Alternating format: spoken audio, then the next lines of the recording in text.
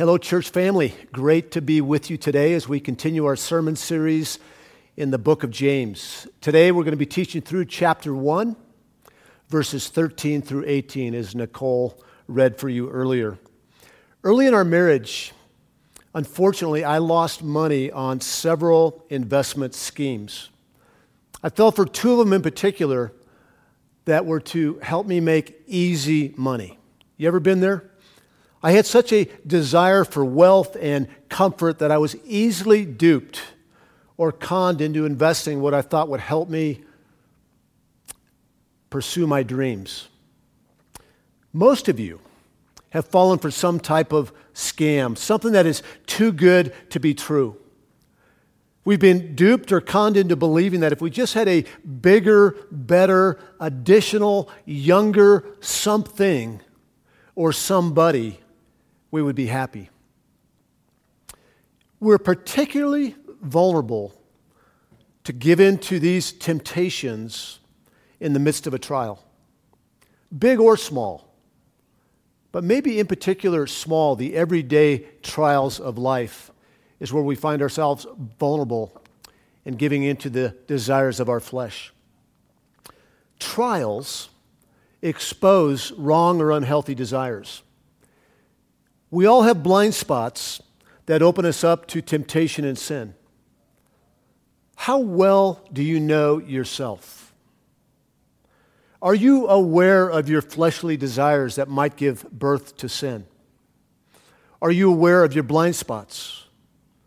Are you aware of the trials of life that can bring greater temptations to sin? Last week we looked at James chapter 1, verses 2 through 13. And James encouraged us to count it all joy or consider it all joy when we encounter trials of various kinds.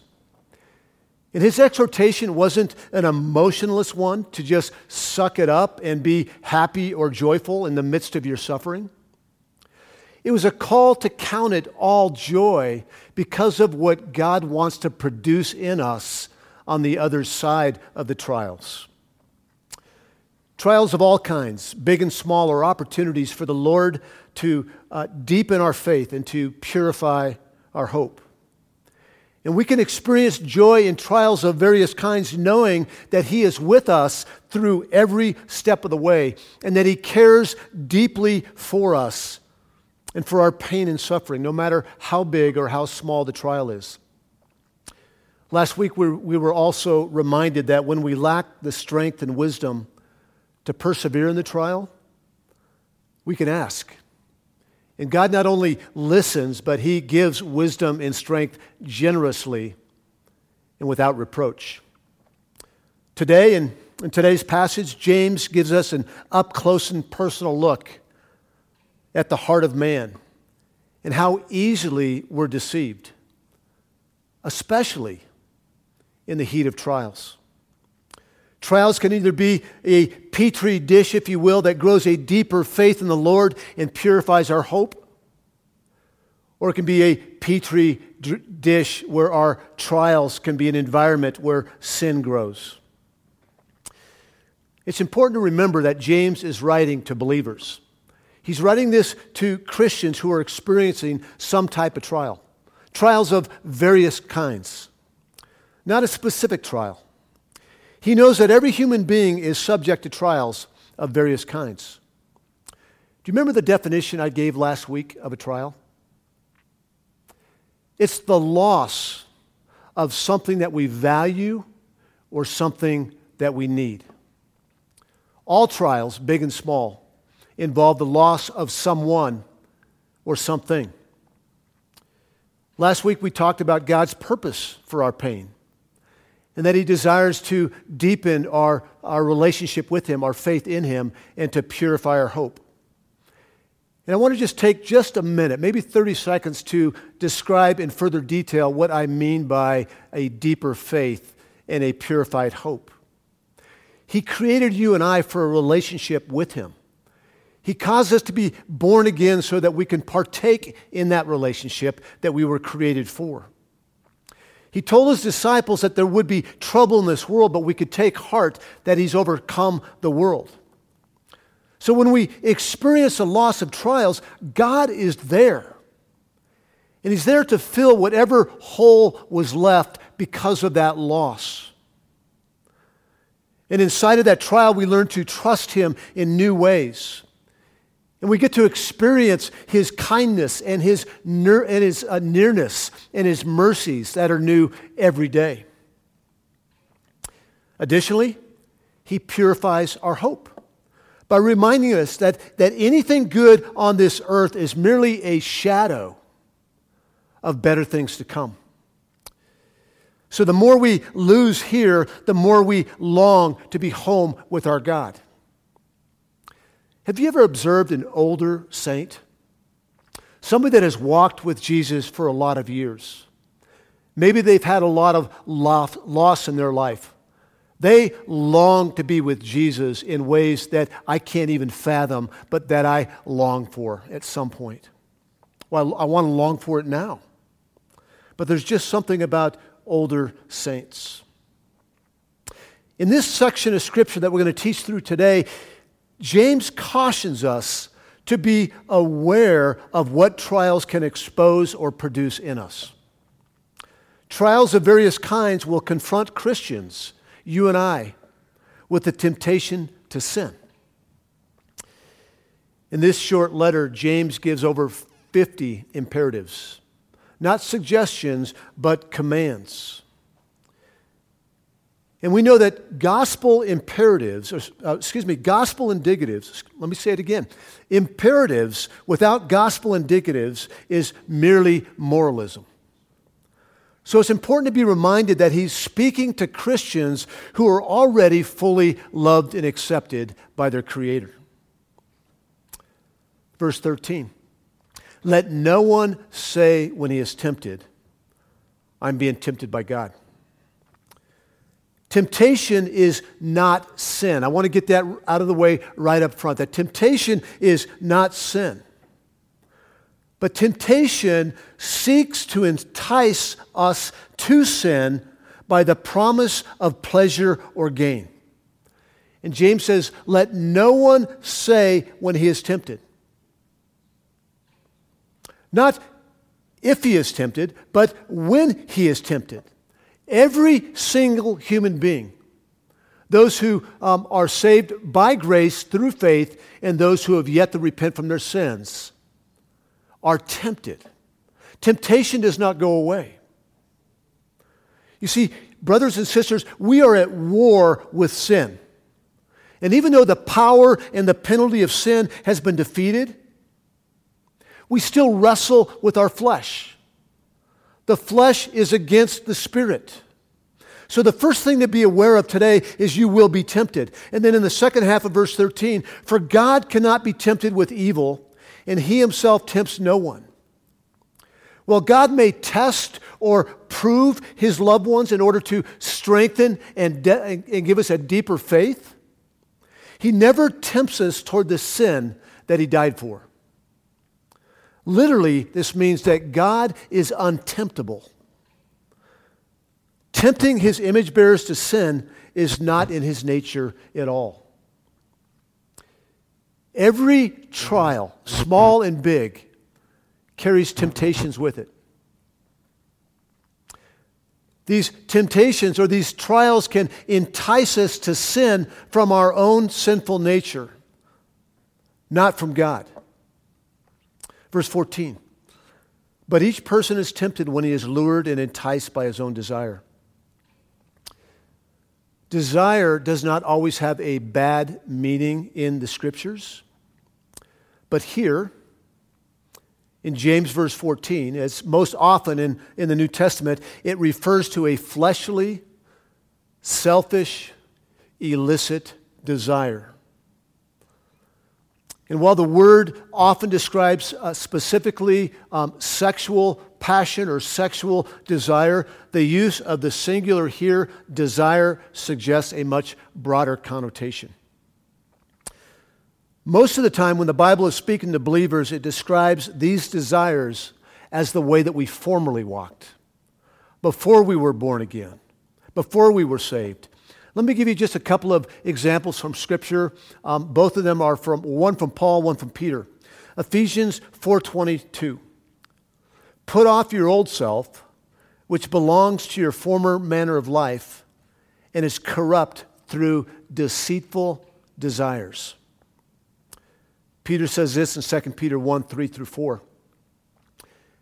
His divine power has granted to us all things that pertain to life and godliness, through the knowledge of him who called us to his own glory and excellence, by which he has granted to us his precious and very great promises, so that through them, through his promises, you may become partakers of the divine nature. Get this, having escaped from the corruption that is in the world because of sinful desire. James' focus here is on our fleshly desires that, when left unchecked, can bear the fruit of sin. His focus is not on the temptation of Satan here. I want to make that clear. He's going to get to that in chapter 4. Trials have a way of revealing the sinfulness of our heart, and it's in knowing ourselves and our fleshly desires that we can resist temptation and resist the devil.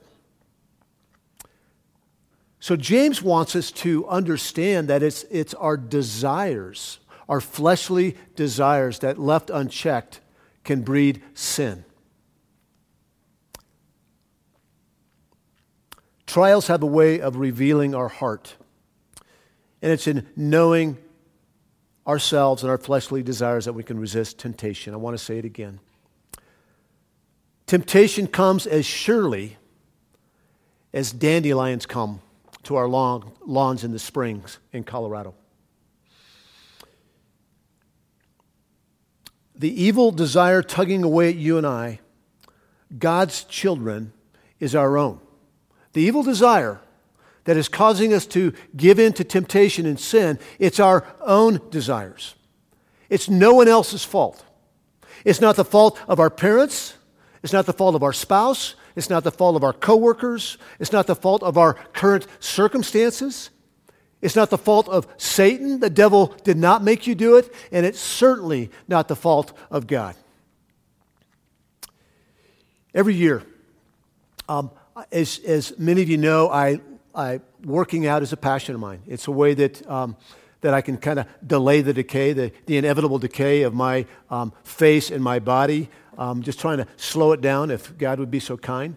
But every year I'd like to work hard on my weaknesses in the gym.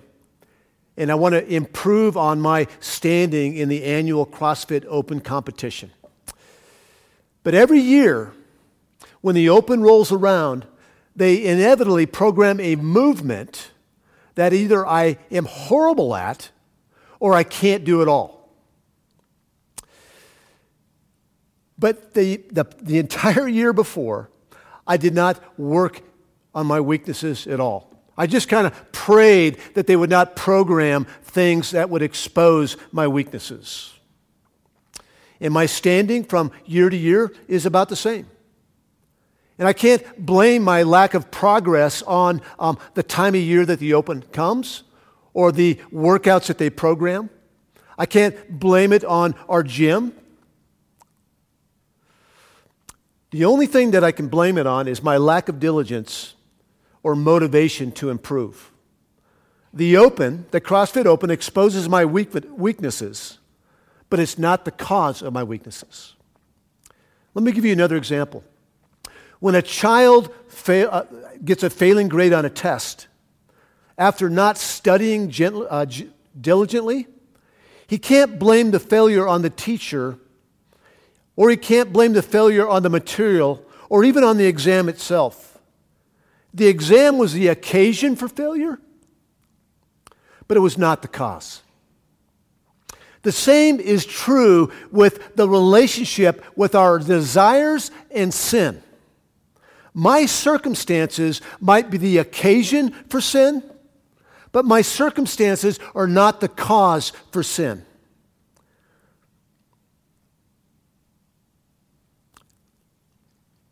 It's my fleshly desires when allowed to remain dormant, if you will,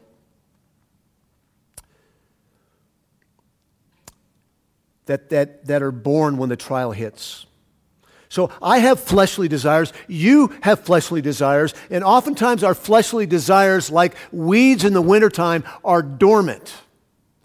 And then when that trial hits, it exposes our fleshly desires. So instead of blaming God or anyone else for that matter, we need to take a look no further than our own deceptive hearts. And this is what Jeremiah has to say in chapter 17, verse 9. He says that the heart of all of humanity is deceitful above all things and desperately sick. Who can understand it? You see, brothers and sisters, we are both the agent and the victim of our desires. We truly are our own worst enemy. James wants us to know ourselves and our fleshly tendencies so well that it doesn't give birth to sin, which can destroy us or kill us. The question for me and the question for you is, what is temptable in me? What is temptable in me? Before praying that Satan would not tempt you, and he will, it might be good to know what's temptable in us. What are the desires that, when conceived, give birth to sin? What hole do you have in your life that you are being tempted to fill with sinful endeavors? Verse 15. Then desire, when it is conceived, gives birth to sin. And sin, when it is fully grown, brings forth death. Our fleshly desires, when left unchecked, conceives and gives birth to sin as assuredly as conception gives birth to a baby. Few people over the years that I've known want to be addicted to, you name it, to alcohol, to prescription medication, to drugs, to stealing, to cheating, to lying, to pornography. Nobody sets out and wanting to be addicted to it. Nobody wants a divorce on their wedding day. Nobody sets out wanting to be an adulterer. As the song says, it's a slow fade. It always starts off pretty innocently. You just take a quick glance, or maybe a second glance. You steal something small. You tell a harmless lie. Just a sip of alcohol. Just an innocent conversation with the opposite sex by the copier. When we reach out and touch sin, it has the tendency to suck you in all the way. I was thinking about one of those big, in Colorado we have these cottonwood trees that don't have a long lifespan. And you'll see these crews out cutting big branches off of it, and then they throw them in the grinder. And this is kind of gross, but there was a story not that long ago in Loveland, actually, where one of these tree workers got his sleeve caught in there, and it sucked, before they knew it, it sucked him all the way through and all the way out the other side. That's what sin does. Sin, just a taste of it, just a touch of it, it sucks you in all the way. Sin, when it's fully grown, leads to death. And this is the language that God spoke to Adam in the garden in Genesis 2. And the Lord commanded the man, saying, "You may surely eat of every tree in the garden." We have so much freedom and liberty as Christians. There's so much to enjoy that won't harm us. But of the tree of the knowledge of good and evil, that one tree, you shall not eat. For in the day that you eat of it, you shall surely die. James says, sin, when it's fully grown, leads to death. Paul says in Romans 3:23 that the wages of sin, The payment for sin is death. Sin has eternal consequences for the unrepentant sinner. It leads to eternal separation from their Creator and eternal suffering. But James is writing to Christians who by grace have been saved from eternal death and brought into a relationship with their Creator. And we get to embrace the second half of Romans 3:23. But the free gift of God, from God, is eternal life in Christ Jesus our Lord. So what might this statement mean for Christians? And sin, when it's fully grown, brings forth death. In the same way that a weed or a dandelion or cancer, if I might, grows bigger and destroys, so does sin. Sin destroys families. Sin destroys relationships and marriages and nations and your happiness and your joy. It's important to note that most of us don't seek out to destroy our lives. James is telling us here to kill sin, to mortify its sin before it even surfaces. And we do that by knowing our proclivities, to know our tendencies, to know our desires before they conceive sin. And one of the ways that God does that in His kindness is by giving us trials, because it exposes our fleshly desires. You know, my wife is a gardener, and I went out in the backyard today, actually, and she's talking on the phone to her little granddaughter, and she's picking weeds. Like, who does that? Like, I just want to just get some type of heavy chemical and just spray it all over the place. But she pulls them up one weed at a time. And here's what you don't do with a weed. You don't kill the weed by pulling off the top or mowing over it. You kill the weed by getting all the way down to the root and yanking it up. And sometimes pulling dirt up that's under it and around it. If you don't eradicate the weed, roots and all, when it springs up, when spring comes, the next thing you know that your entire yard is dandelion infested. I've driven by a few of your yards this week, and some of you need to start pulling weeds.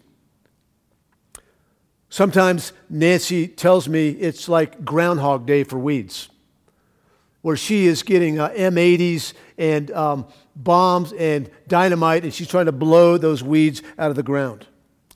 She says, sometimes, Danny, when you get that one weed, you got it all at the root and everything, another weed pops up. So it's not just a one-time event. This time of year, to extend this metaphor forward, it's an everyday examination. It's the same with skin cancer. I've had skin cancer a couple times. If you've ever had skin cancer, what they do is they say they want to take out the margins. Like, I had a little spot on my shoulder, and when he was done, I thought that he had amputated my left arm. They take the entire margin around the little cancer, around it and below it. And if they don't do that, and if it's not caught early, it spreads.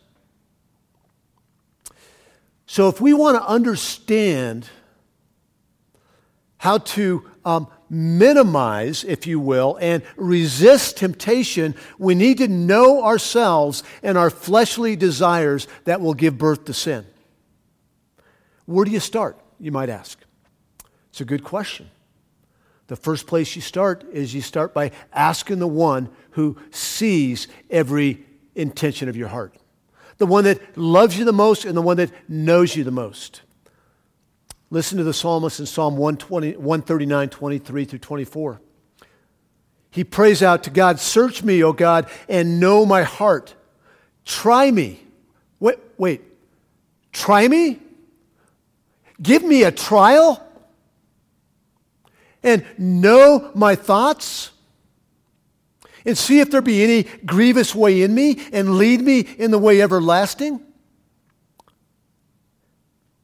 He's given God permission. Not that God needs permission, but show me. Show me anything in me that's wicked. And if you need to give me some trials to expose that, so that the roots are exposed and they can be eradicated, God, do it, because I desire in my life what you desire in my life, holiness. And our amazing, loving God will answer that prayer with kindness and gentleness. And He will show you the affections and desires that you have for other things that are interfering with your relationship with Him and your ultimate happiness. He will allow trials in order to deepen your faith, to purify your hope, and to expose the desires that can lead to sin. So let Him. Let Him deepen your faith. Let Him purify your hope. Run to Him. Don't run to other false gods that promise happiness but only deliver disappointment. Paul had some timely words for us to go along with James. In 1 Corinthians 10:12-14, he says, "Let anyone who thinks that he stands take heed lest he fall." I don't care who you are. I don't care how much you know. I don't care how long you've been walking with the Lord. Paul says, take heed lest you fall. Be aware of your sinful desires. Then he goes on to say, no temptation has overtaken you that is not common to man. That whatever you're being tempted by, it's common to all of humanity. I don't know if that's supposed to bring comfort, but what it means is that we're all tempted in the same way. And we all have the same way out. And he says, God is faithful, and He will not let you be tempted beyond your ability. But with the temptation, He will also provide the way of escape, that you may be able to endure it. Therefore, my beloved, flee from idolatry. You see, the way of escape, He's not going to do a hostile takeover on you. He says that when you see desires welling up that are going to be conceived into sin, run. Kill it. Uproot it. And then in verse 16, James gives these gentle words to believers in that first century and to you and I who are prone to fleshly desires. He says, do not be deceived, my beloved brothers. James instructs these Christians not as someone above them, but as his brothers and sisters in Christ whom he loves. He wants nothing more than for these brothers and sisters to experience joy in the Lord, always, but particularly in the midst of trials of every kind. He's saying, my beloved brothers and sisters, I want you to know the happiness that is found in your sure hope of your inheritance. So don't be deceived. Know yourself. Know your fleshly desires. Know that sin promises, that the promise of sin will always lead to destruction and death. And don't be deceived. Don't do this on your own. Ask the Lord to search you and to try you. So James has encouraged us in these last few verses to know ourselves. But now, more importantly, in verses 17 and 18, he's going to remind us to know our God. Every good and perfect gift is from above, coming down from the Father of lights, with whom there is no variation or shadow due to change. The changeableness, if I can use that word, of creation is frequently used to highlight, by contrast, the unchangeableness of God. the unchanging nature of our Creator. Every created thing must necessarily undergo change, for that's its property or its character, if you will. But the unchangeableness is a character of God and God alone. Even the very good gifts of the heavenly lights, the stars, the sun, the moon, they change, they shift.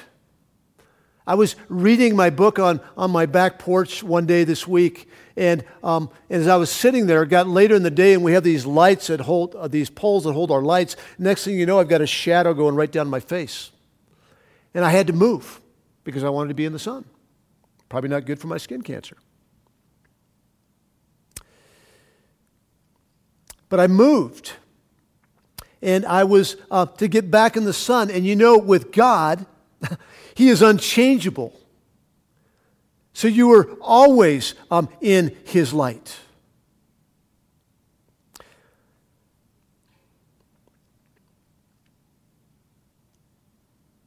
The things that He created may change and shift.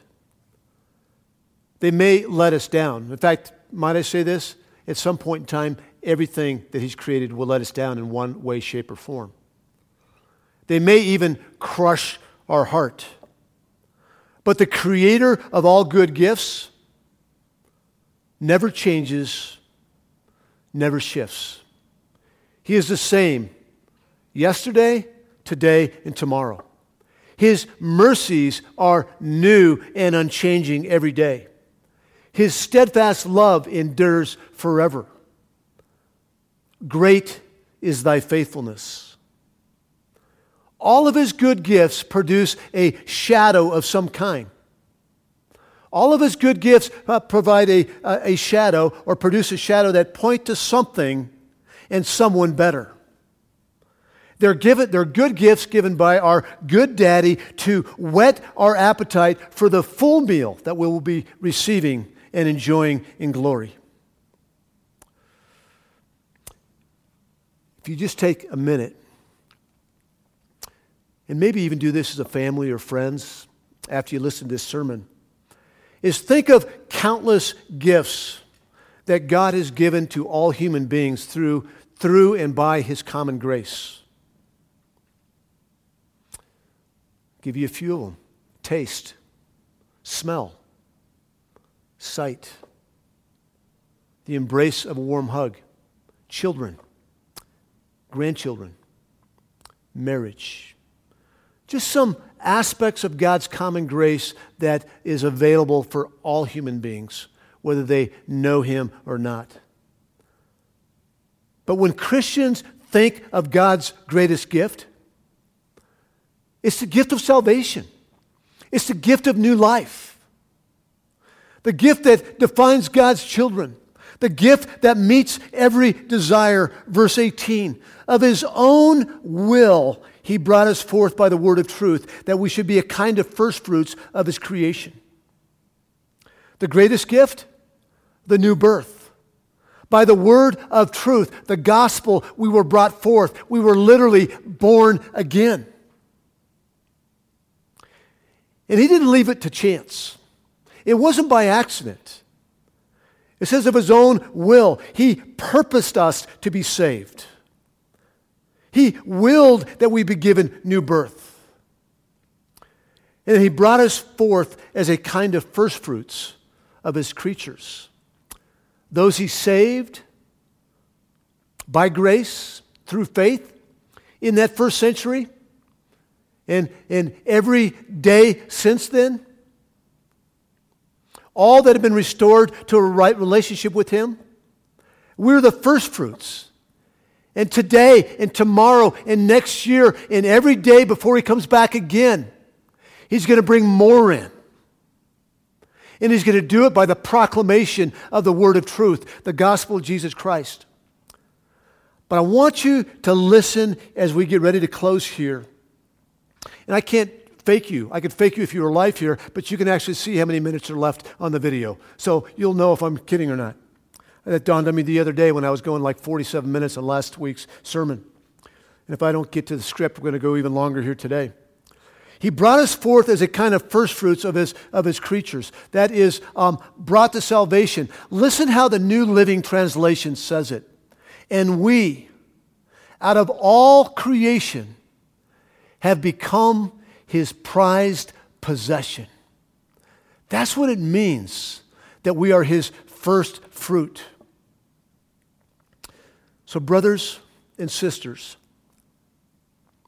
resisting temptation, not allowing our desires to conceive into sin, begins with an honest look at ourselves. Examining ourselves and to see where desire lurks and gives birth to sin. So how do we change our sinful desires or our sinful appetites? It's to desire what God desires. And as the psalmist says, that we are to delight ourselves in the Lord, and he will give us the desires of our heart.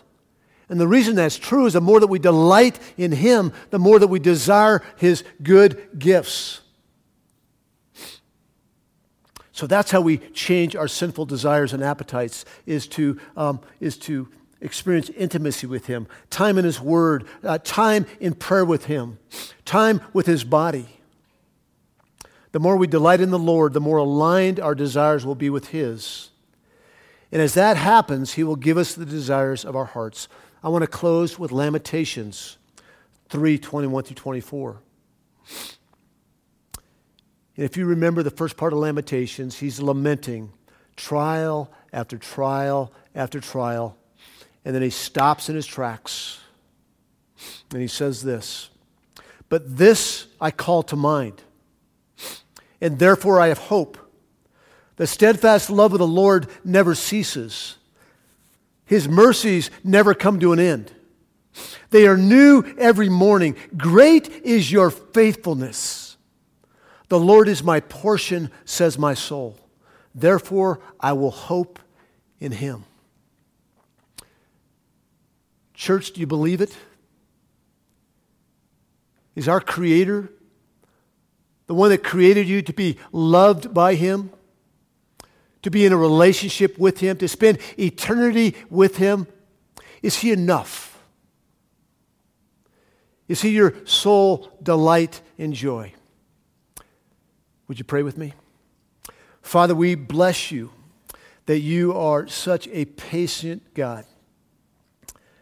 That you knew that when you, Lord Jesus, that when you would live the perfect life and die the horrible death, and to rise victoriously from the grave and now reign at the right hand of the Father, you knew that we would still be tempted to sin.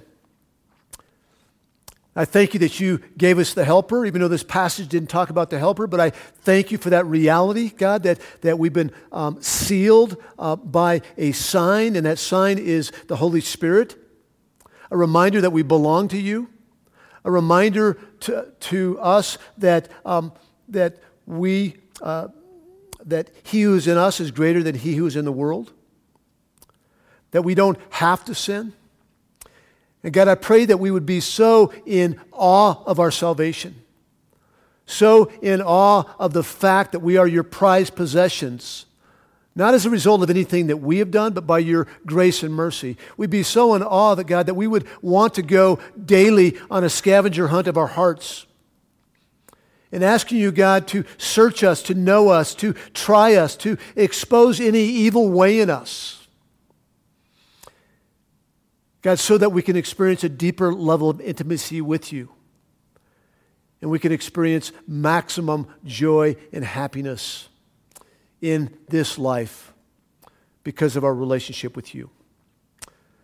So God, thank you for your patience with us. Thank you for the hope that we have in you.